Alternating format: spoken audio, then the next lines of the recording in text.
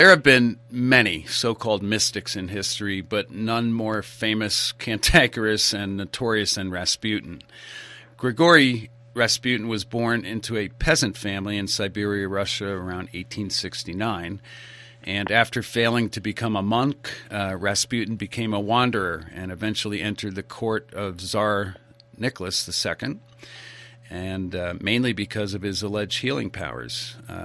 He became empowered by the Tsar's wife, Alexandra, and ended up going through the Russian Revolution, met a very brutal death at the hands of assassins in 1916. This is Greg Grasso, and welcome to Chapter 1.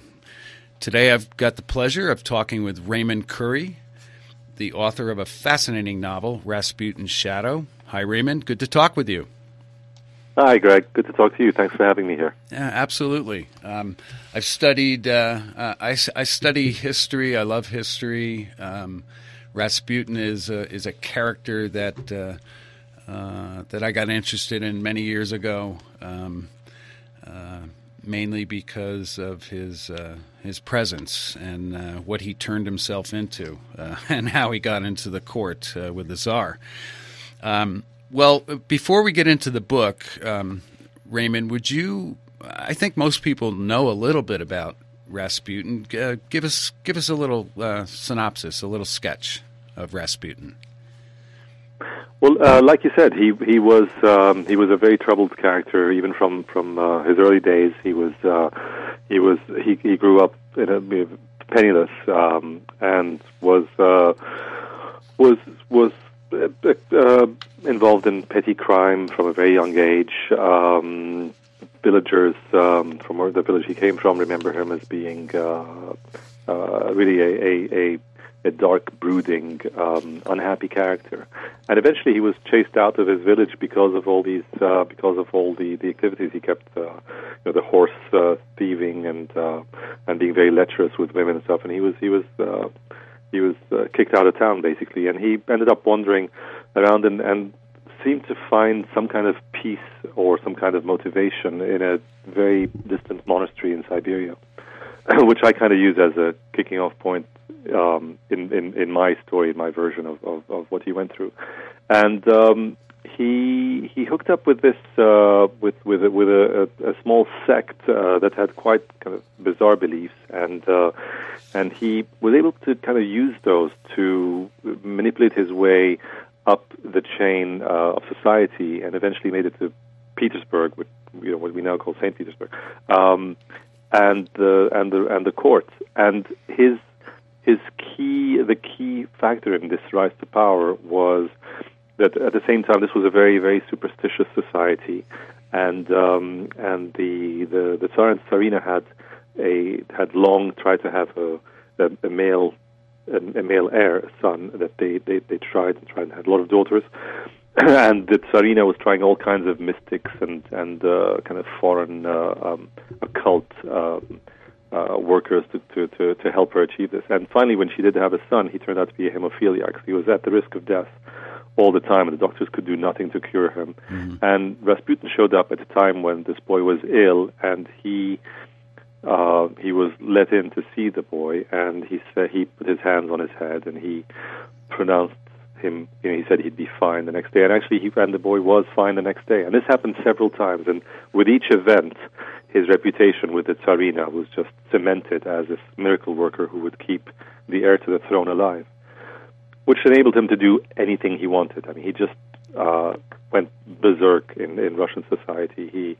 He bedded countless aristocratic women. He took people's money for favors. He put people he liked in positions of power. He was an incredible influence for a man who could barely string together a coherent sentence.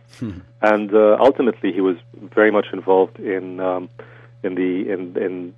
War I, in the way the Russians were at war with the Germans. And what we only recently discovered, actually, was that a British agent was the person to put the final bullet in his head the night that they killed him.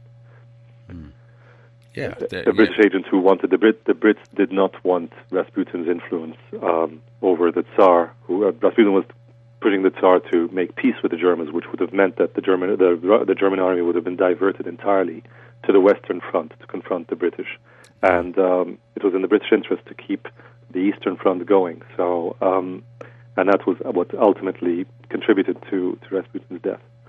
Yeah, very, very strange. Well, this book is not only about Rasputin. You've got a story in Contemporary Times about a retired New York City high school teacher, Leo Sokolov, and then we've got this FBI agent Sean Riley coming in. We've got the KGB and the Russian mafia all on the hunt for this guy. So, what's really going on in the book? Well, I write contemporary thrillers, and yes. A lot of this is my 6th book, and 4 of them have had a big historic backstory, which I kind of have fun. What I like to do is to find something in history that really interests me, that can have resonance today, and use it as fictionalize it, use it as a springboard for something that one possible explanation for it. So, for instance, with The Last Templar, there was always this intrigue about what was the lost secret of the Templars. They were supposed to be immensely wealthy. We never found any of their wealth. How did they become so powerful so quickly? So I used that question, which we don't really have an answer for, as a launch pad for my story. What if they had that? What if that was why they became powerful? And what would that object or that knowledge or whatever it is they had, how could that affect our world today?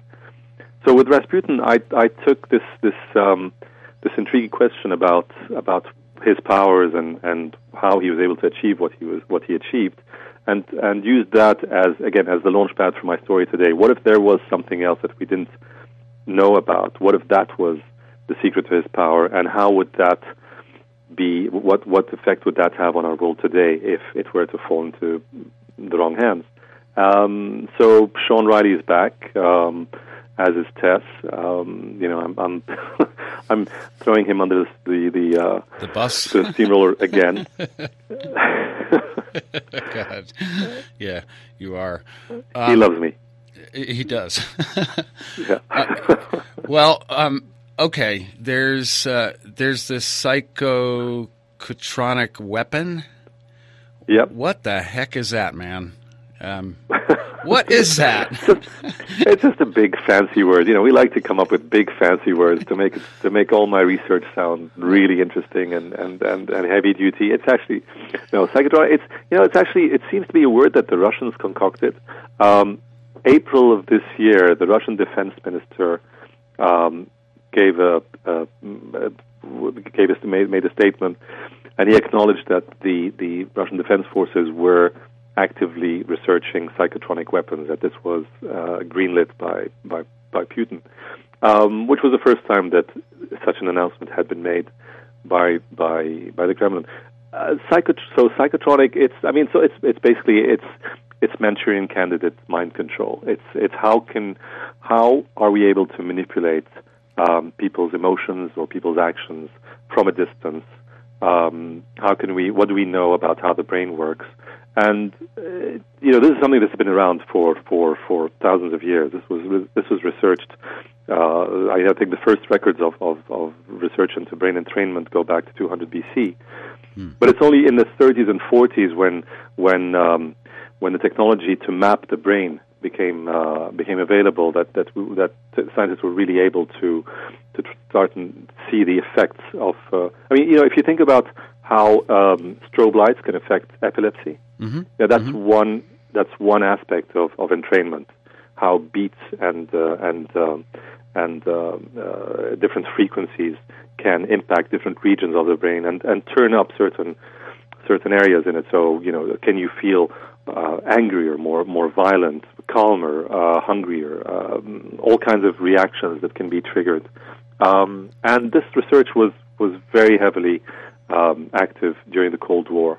The CIA and the KGB had a lot of programs with some pretty bizarre names like Project Artichoke, and I don't know who chooses those names, but they had a lot of weird stuff going on. So that's kind of what I was interested in, is what do we really know about that? What was really going on back then? And how can that be kind of extrapolated to today?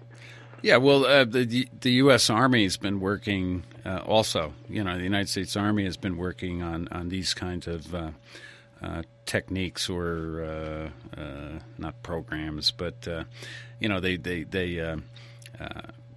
they were playing around with LSD in the 50s and 60s, and exactly. They've got. I read something a few months ago. They've got this audio type deal that they're testing to see if they can't stun the enemy, from a distance, and it's fascinating. It's fascinating where war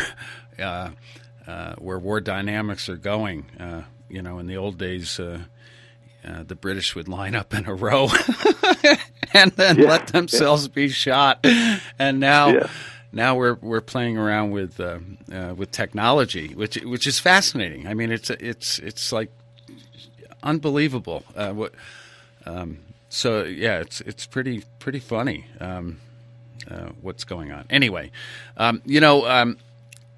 while reading this book, you kind of write like a couple other authors that I really like. David Baldacci. He's a pretty well-known writer, and he writes in little scenes, okay, like a little mini movie. And this book came off to me similar, where you compartmentalize scenes and you're able to hook it together. I think you've done a brilliant job doing that. Thank you. Is that your technique? Do you consciously do that, or does it just spill out? It's very much my technique. It's a very conscious effort. I came to writing novels from screenwriting. The Last Templar was actually a screenplay I wrote back in 1996, and before I had agents, before I was just starting out. It was the third thing I ever wrote. And so when I started adapting it into a novel in about 2000, 2001, it was very much, I had this 146-page screenplay that I translated, and that's kind of my storytelling technique is very visual and very cinematic. I love hearing from readers who always say, reading this book, it felt like watching a movie.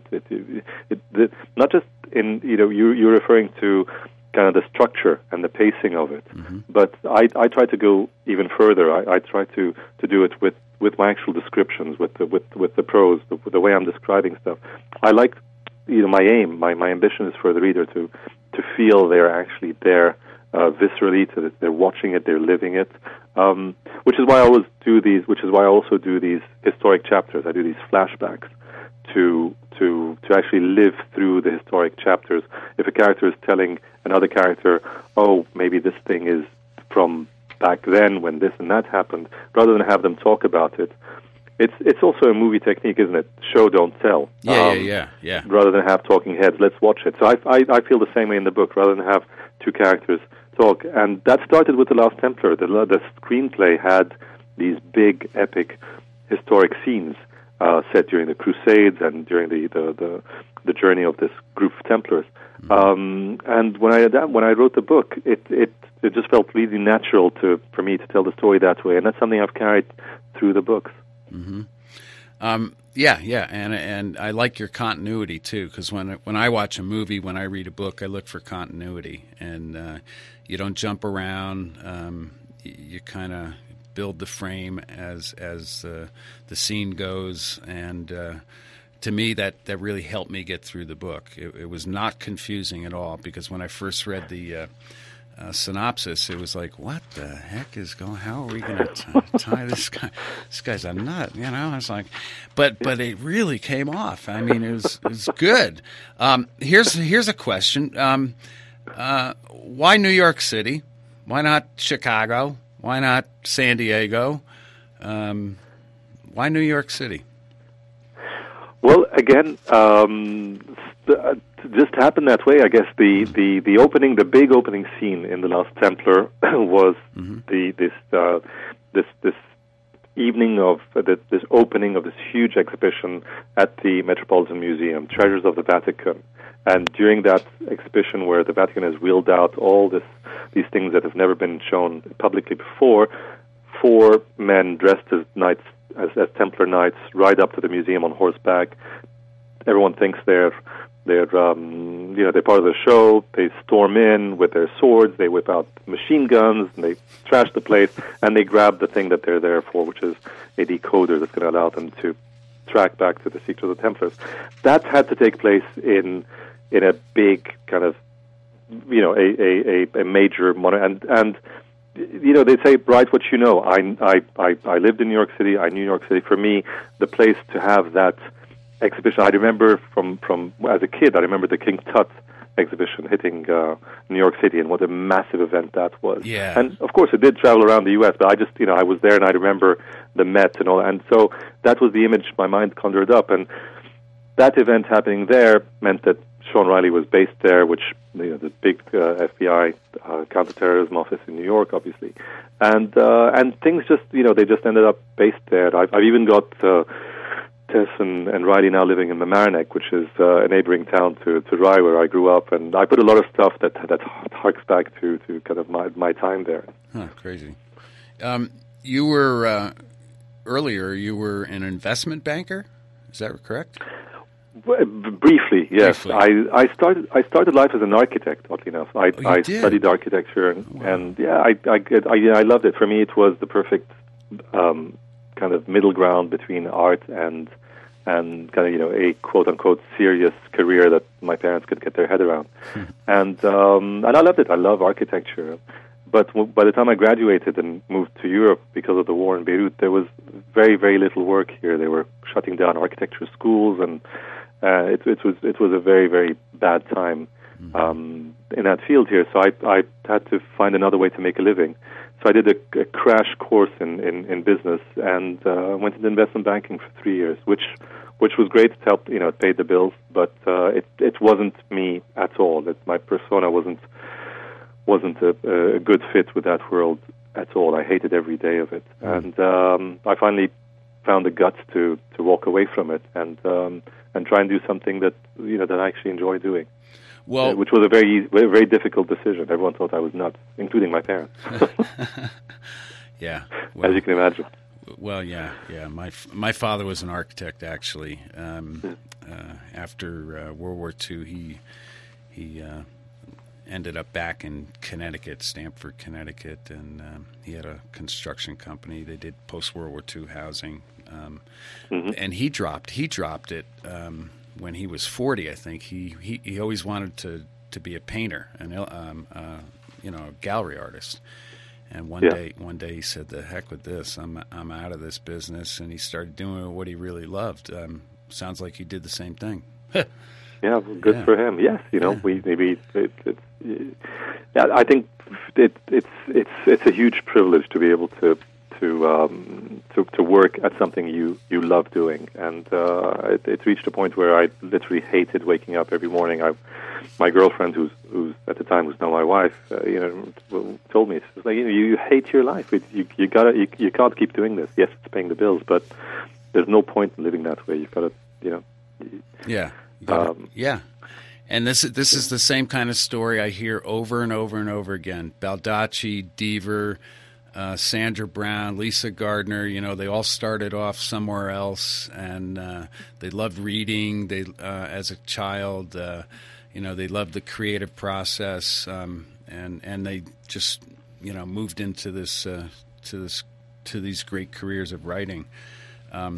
How many books do you have out there, Raymond? I to be honest with you, I wasn't that too familiar with your work. I want to read more of your stuff, and I'd like to talk to you again down the road. Anytime. This is my 6th book. The Last Templar was the first. Yes. And there have been 4 others, and this is the 6th book, which is the 4th book to have Riley and Tess in it. Yeah. Predominantly Riley in this one.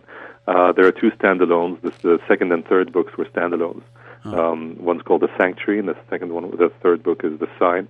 And then I came up with an idea for a sequel to The Last Templars that became The Templar Salvation. Wow. and by then it had been 4 or 5 years since I'd written The Last Templar, and I found I've really enjoyed hanging out with Sean and Tess again. So I carried on with them in The Devil's Elixir, and now with Rasputin's Shadow. Wow. Is Sean Riley coming back? He is, absolutely. And I think the last sentence of the book throws open a question about the past that we cannot leave unanswered.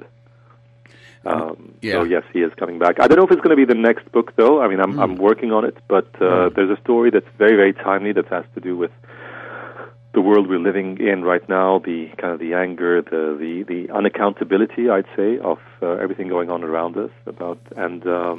It's a story I feel needs to be told sooner rather than later. So I'm kind of feeling my way through both, and I don't know which one will end up being the next book. Yeah, I was going to ask you.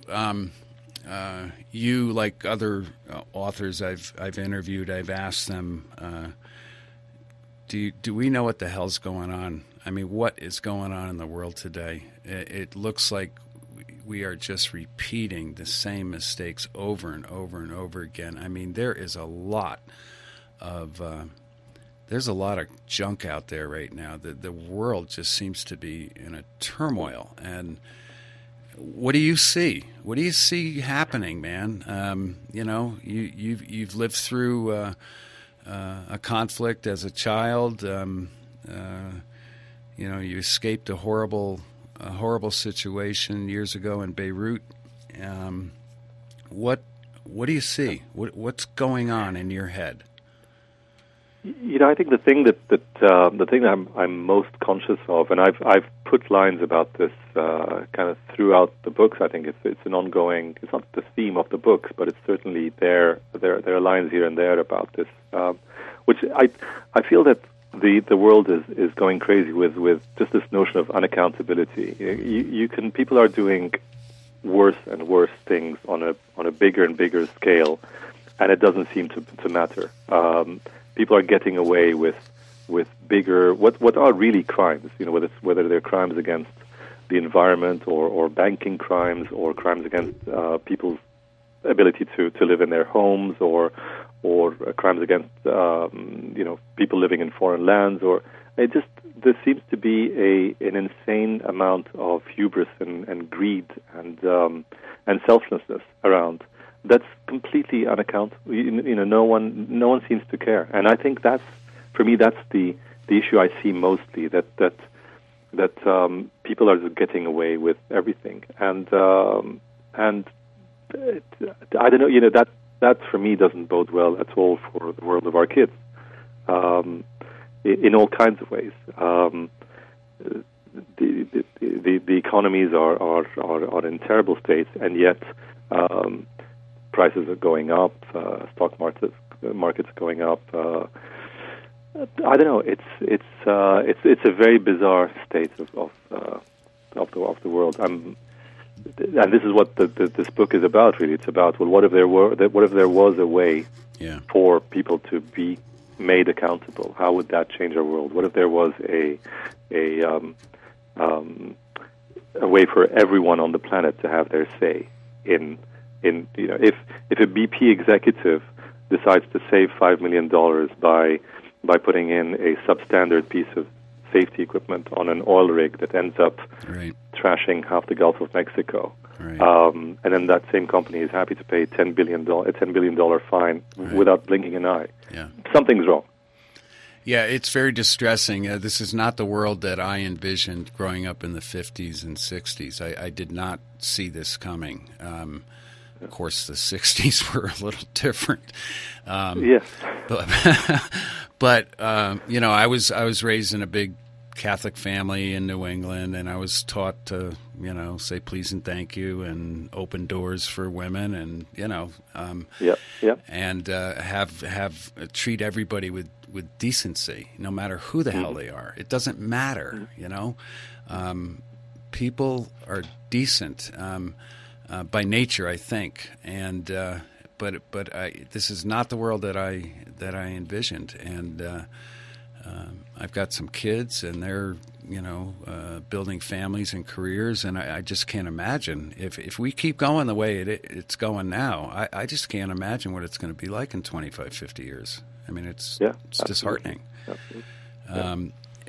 And authors like you who write what you do, I wish more people would eat this stuff up, because it does make you think. And I think that's what we need. We need questions. We need people to start thinking about time and space. What's right now, and the impact. So I don't know. I don't know who's got the answer. So you said that you may bring Sean back, but what else you got going on now? What else are you writing? Well, there's you got a name yet? No. You know what? I'm terrible. I'm terrible with names. The names come to me like right at the end, and even then, it's like such a struggle. I look at other authors, the names of their books, and I'm like, damn, that's such a good title, and I'm struggling. So it's like The Sign ended up as The Sign, and this one I'm pretty pleased with, I guess. Rasputin's Shadow. It's but no title. So yeah, Riley's coming back. There's this other story I was talking about. Yeah. There's another story I'm intrigued by, which is an alternative history story. I don't know if you've read Robert Harris's book Fatherland. No. Did you ever read that? No. So Fatherland is set in 1964. I think it's like Hitler's 70th birthday or something like that. Oh, wow. And it posits a world where the Germans won World War II. Oh, wow. So Germany is the dominant country, and Hitler is still in power, and it's his 70th birthday, and there's a Gestapo detective running around Berlin trying to solve a string of murders. Wow. And gradually he starts to discover that, here I am pitching Robert Harris's book, he starts to uncover that basically that the Holocaust happened, which no one knew about because the Germans won the war and the whole thing was kept quiet. And I remember reading that book and just loving the notion of an alternative history. What if that happened? Yeah. So there's another story I'm working on where I've taken an event of not that recent history, but if that had happened, our world would be completely different.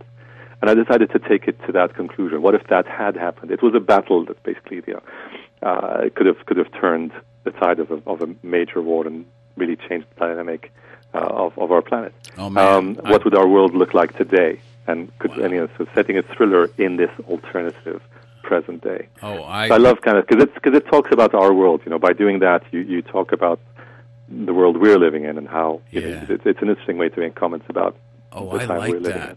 I like that. I think Nelson DeMille wrote years ago, I think it was he wrote a book called The Burkhardt, and it was about Hitler actually not dying in the bunker, and the Russian KGB and the American OCS was trying to track him down.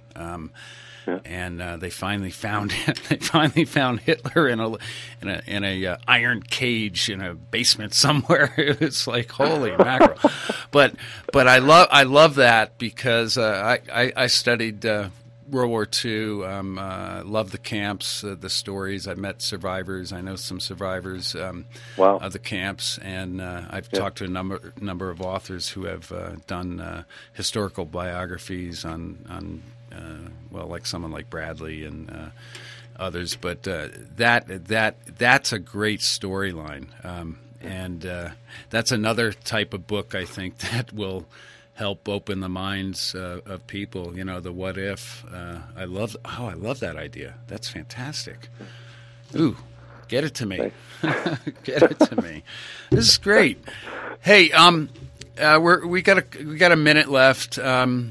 So you're married now. Do you have a family, Raymond? Yeah. I've got two daughters who I love to death.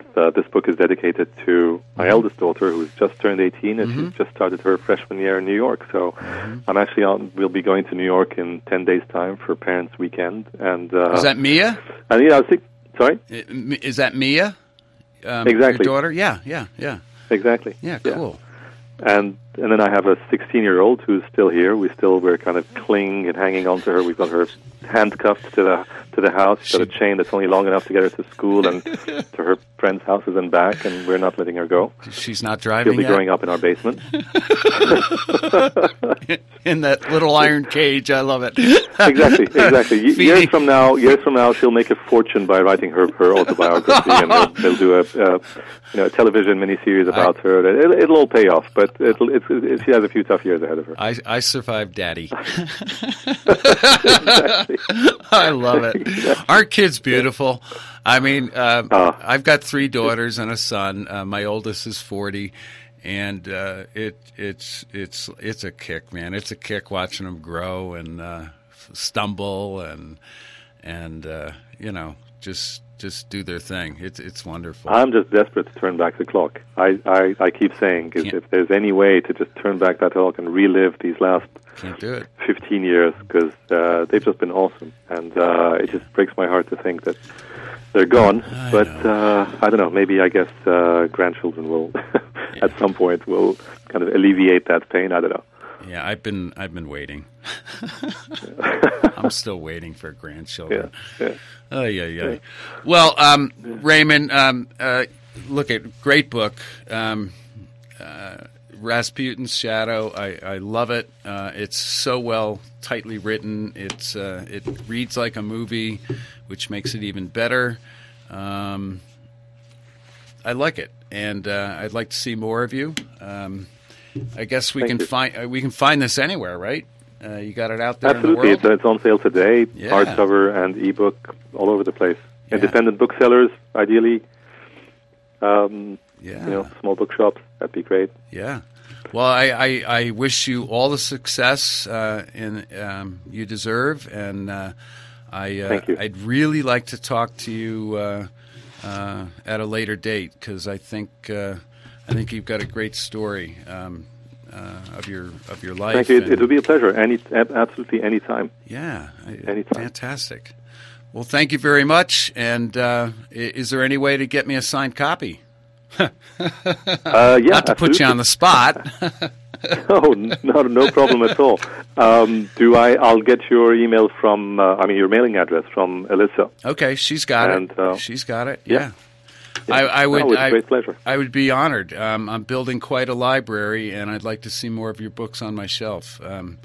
This is Chapter 1 with Greg Grasso, speaking with Raymond Curry, an absolute brilliant writer, I feel. And his latest book, Rasputin's Shadow, comes out today. And get it ordered, folks. Raymond, thank you very much. Thank you, Greg.